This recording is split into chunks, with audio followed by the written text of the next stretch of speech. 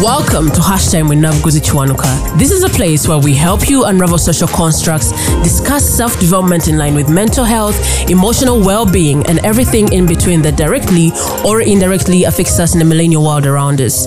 If you're hearing my voice for the first time and are the kind of person who is not scared of being a better version of yourself even if it requires you to contradict who you were 24 hours ago, consider this your virtual home. I'm your host, Navguzi Chiwanuka, and I cannot wait to engage with you in the various conversations. For today's insightful conversation, Dr. Anicetus Cristian takes us on an exploration of mental health in Tanzania, and by the time this exploration comes to a stop, we shall have gotten insight into the cultural perspective of mental health in Tanzania, how art therapy works, and what role mental health practitioners play in ending violence against women and children. Before we delve into this episode, I would like to let you know that this specific conversation is in commemoration of the Global South Arts and Health Week. So without further ado, let's dive into it. Dr. Cristian, welcome to Hashtag with Navguzi Chiwanuka. I would have said both names, but the other one is, I'm not very sure. Correct me. Is it Anicetus? Anicetus. Perfect. Not so bad. Welcome to the podcast. Thank you so much. Thank you for having me. Oh, yes. I'm more honored. You're the first Tanzanian on the podcast. The very first one. You're opening the gates to Tanzania. Okay. I really didn't see myself entering Tanzania this soon. So thank you for saying yes. I hope there will be more of Tanzanians in your podcast. I hope podcast. I hope so. The next episode here. So for us to begin our conversation, could you please tell our listeners a bit about your background and what led you to your current role as a regional mental health services coordinator? My name is Anicetus Cristian. Mm-hmm. I'm a medical doctor, like you mentioned. I'm also an occupational therapist. I do a lot of things. You mentioned coordinating mental health services in the region, but also I volunteer as a country director for Arts in Medicine program, or they call it Arts in Health program, where we use different forms of art, helping people or patients who are hospitalized to help them recover quickly. So about a decade or more than a decade ago, I started my professional journey as an occupational therapist, where I worked with individuals with functional impairment due to their illnesses. At that time, we used to help these individuals or clients, if I must call them, regain their functional ability to take care of themselves, ability to earn their living as they were doing before their illness set on. So during that time, I met lots of people with mental health issues, and there were not much I could do because I was working in a public setup where occupational therapy at that time was not given so much attention, because not so many people knew about occupational therapy, regardless of the effort that we did. Seeing the problem or the challenge that I had, I thought, maybe I should do both. I should be an occupational therapist and a medical doctor at the same time. So I went back to school to do medicine. In my third year, I met a friend who introduced me into arts and medicine. So I applied to be a volunteer in the program, where I learned so much about arts in relation to medicine. And then I started the program in the country. After my school, I went back to my post, to the hospital that I was working previously. And because, given the background I had in occupational therapy and things I had seen, patients I had attended, it was easy for me to use art in people or patients with mental health conditions. So I started doing sessions, and it was working, and everybody could see the improvement that patients had. So I was recommended in the position of coordinator for mental health services. I started my journey from there. Yeah. Yeah. So I coordinate the services in 256 health facilities. 200? Where we help 200, yes, and 56 health facilities. One person? To help them.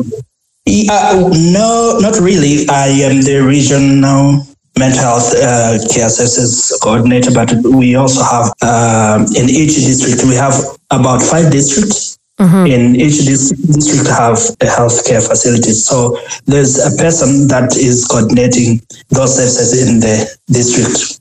So yeah, I work with 5 people that coordinate services in those regions, in their regions. So I get all the reports, and then sometimes we do supportive supervision to see what is going down there and help in terms of medication, if they need medication, if they need more workers, for whatever that they need, we do help them. But also I act as a link between the Ministry of Health in this area and the local government. I don't know how it works in your country, but here we have the ministry. The ministry oversees the healthcare services in the country.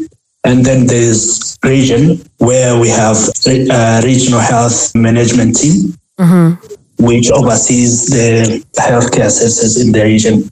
And in those areas, we have different areas. There are those who coordinate maternal health, for example, and there are those who coordinate mental health like me and other services. We do have the mental health desk, I think. Okay. I think that's what it's called in the Ministry of Health. And I just learned about that last year and I was like, wait, what? These guys are actually existing? Yeah. Can you give us an overview of the current state of mental health in Tanzania? I think when I was doing some research before, having this conversation with you, I realized that you guys in Swahili, there is a term for mental health, and I was like, that is interesting. Because I don't think... Afya. It's called Afya ya Akili. Afya ya Akili. Yes. That is like health of the head? Mental health. But Akili is the head, is it? Is it? Yeah. Okay. Not so bad. Yeah. What is the overview of the current state of mental health in Tanzania? Well, according to WHO, the statistics, according to 2019 data from WHO, in the world, there's in every 8 people, there's 1 person that has mental health issues. You know that, right? Yeah. But in Tanzania, in 100,000 people, there's 5 people who have committed suicide because of mental health problems. That's for the past 5 years. That's the data from the past 5 years. Is that specifically the data run in Tanzania? Yes. For the past 5 years. There haven't been any survey or research currently, but looking at what is happening in our community or in our society, lots of suicide, people are committing suicide, people are killing each other. There's gender-based violence, there's violence against children. Surely this should be an indicator that things are getting worse or have gone from bad to worse. But anyway, we need a survey or research to validate what is happening. Right.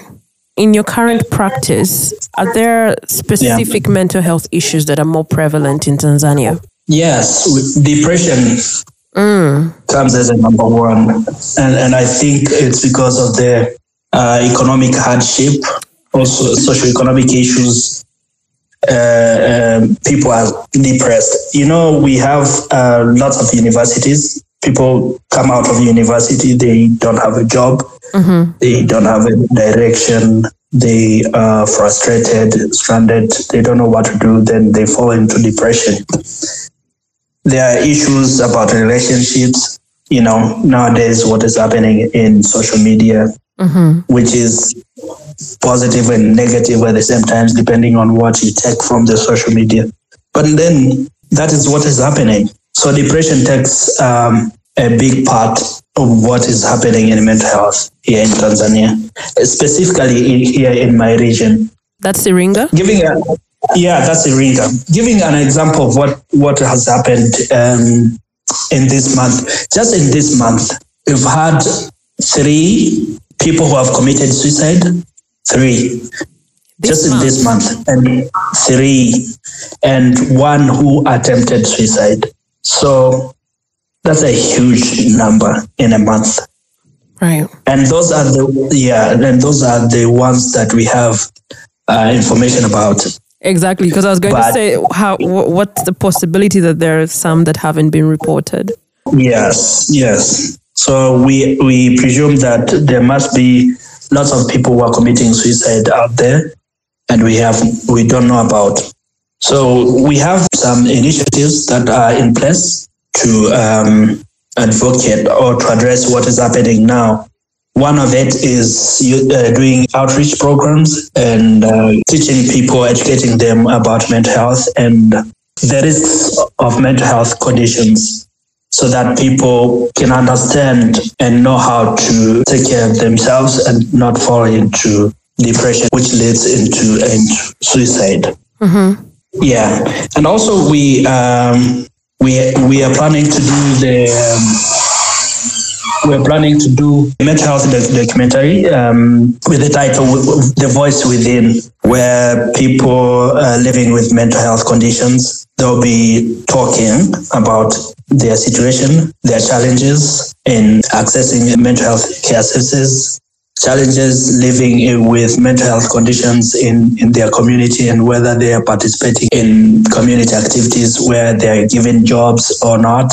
We'll be also talking to traditional healers to see if there's any role that they play helping reducing these conditions or increasing in any way. That's very interesting. Yeah. How, before we jump into the side of the traditional healers, how is the general perception of mental health in Tanzania culture? Well, lots of people believe that mental health conditions are due to supernatural causes, witchcraft, demons. People with mental health conditions are cursed. Cursed, okay.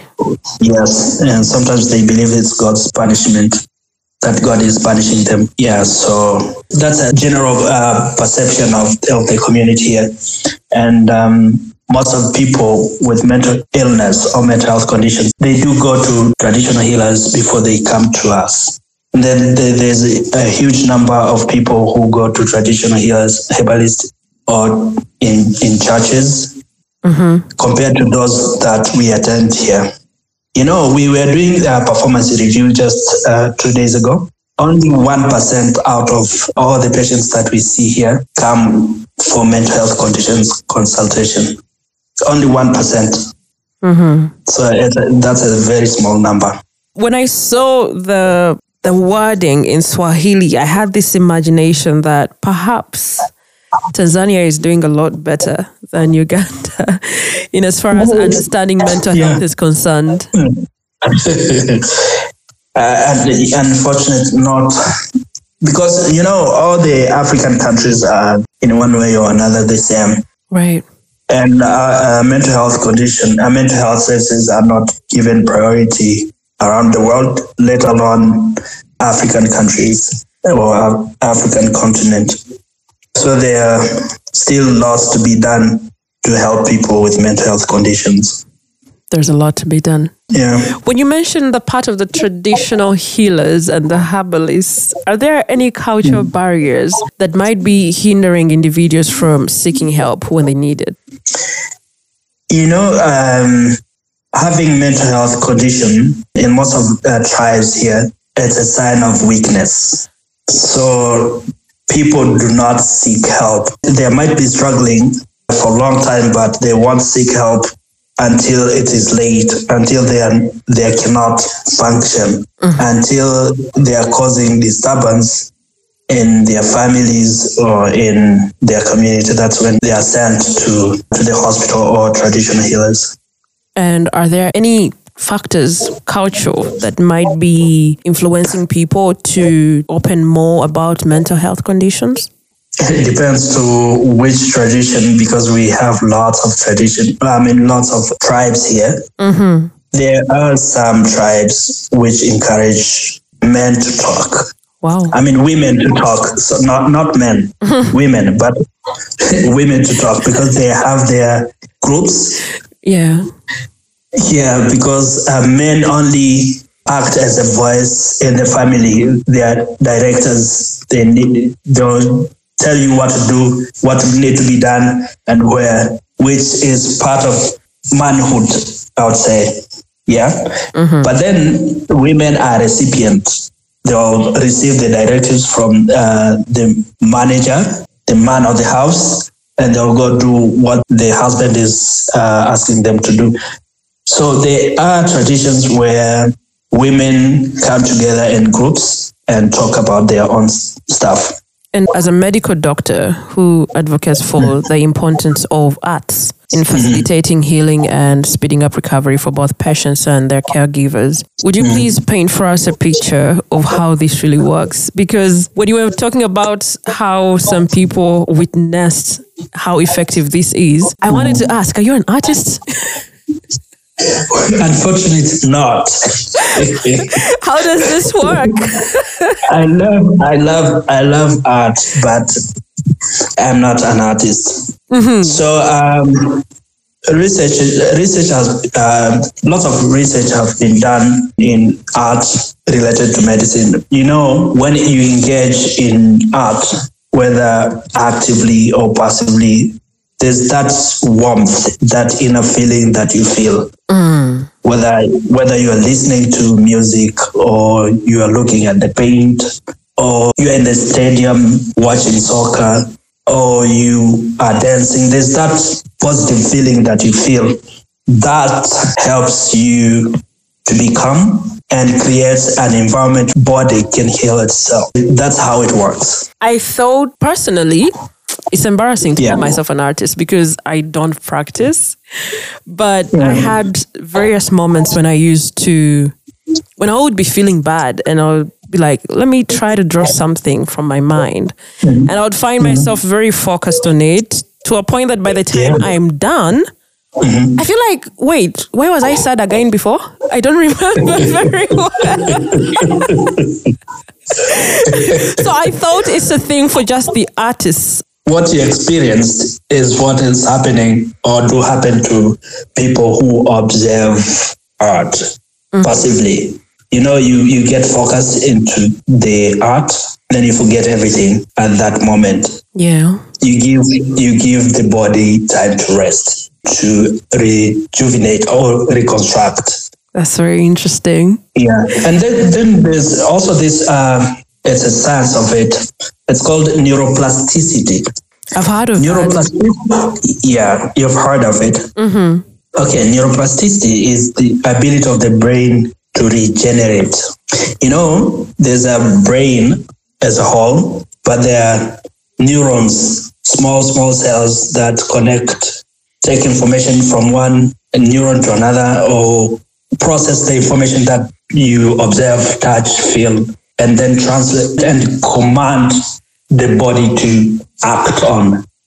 So when you feel happy, you create more connections, more pathways of positivity, rather than creating those pathways of negativity. So you produce more chemicals that will help you process information better.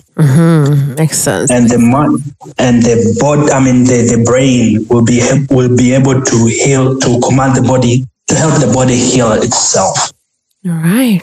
Yeah. So what I get from this is that there is no specific group that can get benefits from art, but rather every other person that might not be well. Yes. All right. And then when you spoke about the bit of art, I had you talking about music and then also going as far as sports. Are there specific techniques of art or activities that you have found to be more effective in aiding healing?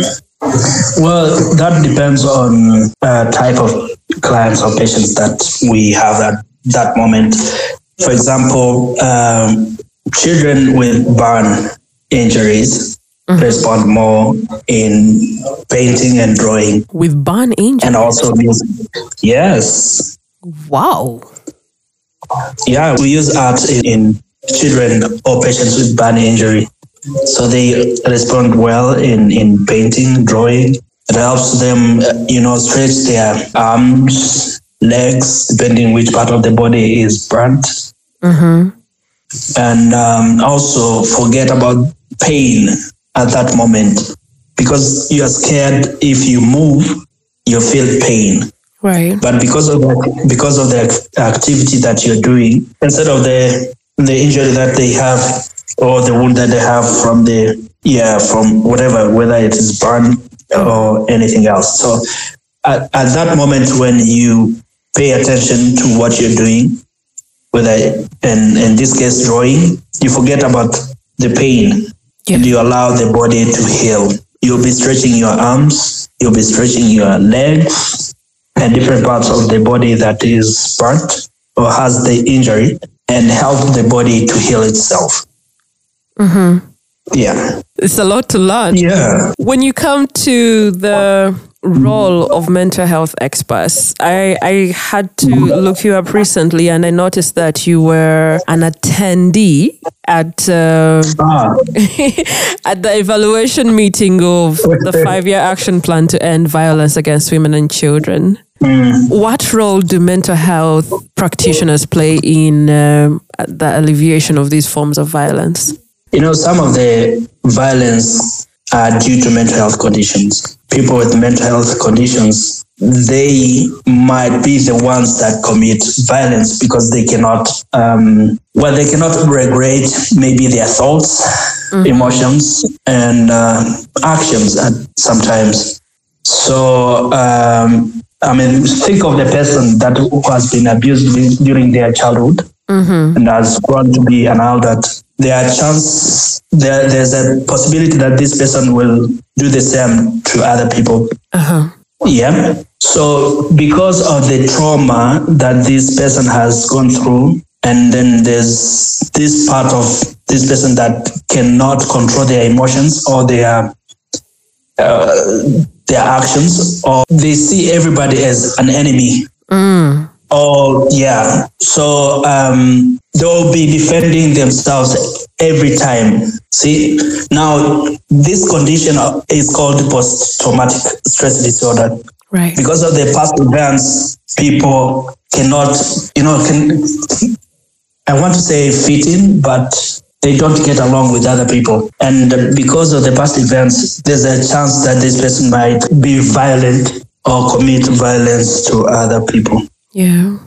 Yeah. I like the fact that you have brought up the part of you have related this experience of violence as a child to what impact it has to someone who grows into an adult. I have a specific uncle that I think about a lot, and I don't even know how to have this conversation with him because he believes he knows it all, but his mom, may she rest in peace, stepmother to my mother, deserted them and left them on the veranda. They watched their mother leaving.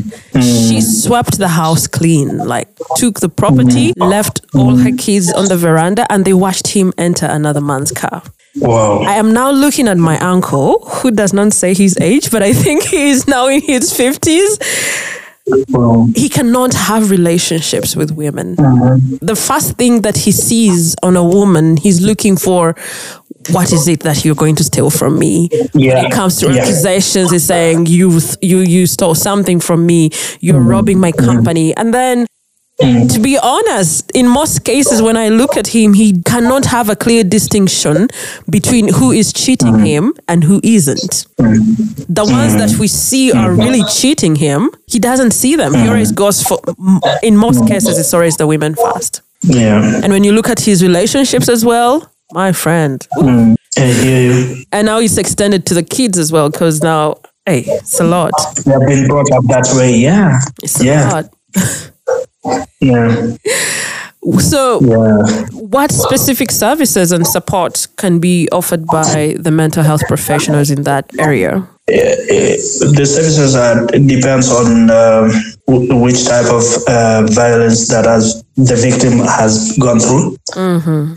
There are physical violence, emotional violence, sexual violence. But in general, we have psychotherapy. We do psychotherapy for the victim. There is counseling for the same victim and the relatives, because the victim might be in the process of healing, but then they might be pulled back by close relatives, reminding this person of what has happened to them. Yeah. So there's counseling. We do counseling to victims and also relatives, close relatives. We do cognitive behavioral therapy to help them become aware of who they are and distinguish between what has happened and who they are, and not let them define themselves because of what has happened to them. And we also do group therapy. We bring them together and lead them into talking about what has happened and plan for their future in general. I like the fact that you've brought up the part of group therapy. It's something that I had to have a conversation with some psychologists. And how easy is it to have the group therapy sessions in Tanzania? How receptive is that community to the idea? Generally, this is new. I must say it's new. It's not something that has been done, but we are trying. But, people like to keep their stuff private. Right. Having their stuff spoken in groups, you're not sure that the people who are there, they are part of the group, will keep the things that will be spoken in the group. So not so many people come into those groups, but we are getting there. And kidogo, is that? Kidogo, yeah, kidogo will get there. Kidogo. I wanted to test my Swahili. You're getting better. Keep that friend of yours. When we get to talk about the importance of raising awareness, is there a possibility for us to effectively raise awareness while being culturally sensitive? Yes, I think there is a possibility. People need to be informed of what is happening and how what is happening affects everybody else or somebody somewhere. Because sometimes it's lack of educational or information that people stay ignorant, or they hold on into their traditional culture, which negatively affect other people. So I believe if we reach out to people, listen to them, learn about their culture, learn what they believe, understand the cultural effect of your information to them, the impact, the information that you bring into this culture, and the effect that will lead into might help you filter some of the things or rephrase some of the sentences that you might use in certain areas. Have you ever found yourself in a position where you had to be culturally sensitive? Yes. Can you give us a scenario? Yes.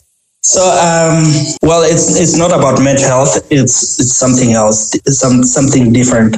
So circumcision. Yeah, exactly. I do.